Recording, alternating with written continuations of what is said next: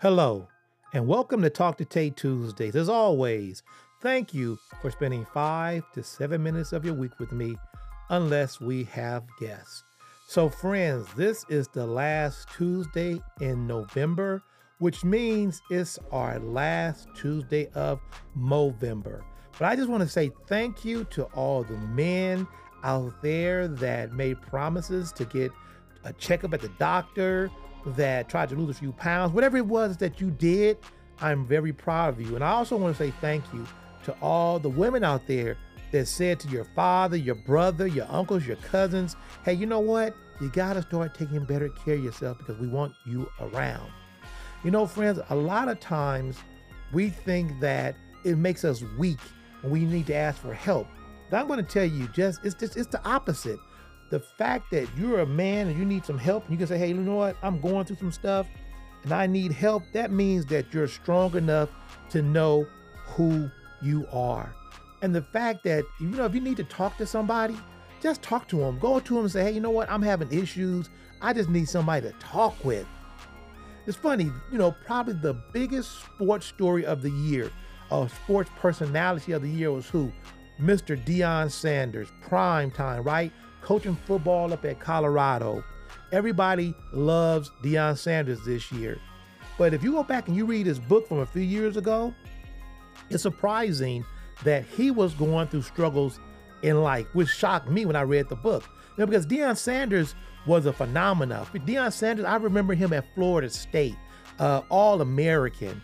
Then he comes into the pros with the Atlanta Falcons, and Deion was so good that he would literally shut down one half of the field. What that means is whatever side of the field Deion was on, quarterbacks just wouldn't even throw that way because they knew it was probably going to be a pick six. And then Deion went on to do something that no one had ever done.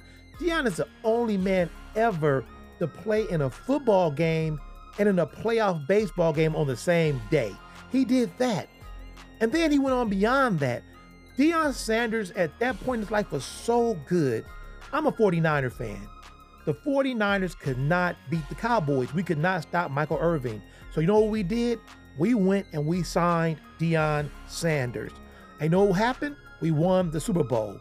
And then Dallas figured out they couldn't stop Jerry Rice. So you know what they did? They hired Deion Sanders. And what happened? Dallas won the Super Bowl. And even beyond that, Deion goes and signs and plays with the Yankees, and he goes to a World Series.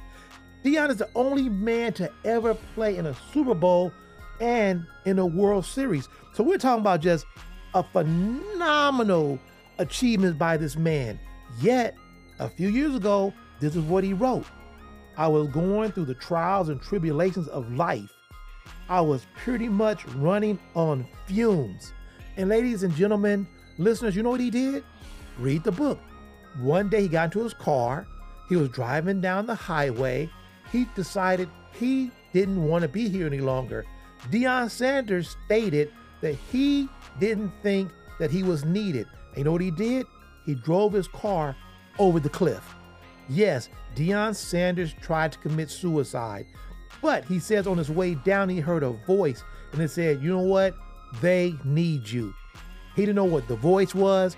He didn't know who they were, but when he hit the ground and he lived, he decided right then and there, I have a purpose in this life. So friends, I'm sharing this story with you, especially young men, middle-aged men, older men, because they need you. Don't quit being here for your family and your friends because they need you. I need you. And you know what I'm going to do? I know we wait until November and we promote Movember, mental health, physical health. But what I need to start doing is maybe every couple of months is just to remind our men that you are needed. And I might tell a story like this one about Deion Sanders, about some guy that was just like you or had nothing or had more than you. And they figured it out. They figured that they had a purpose in this life. As you do, you have a purpose. You have value.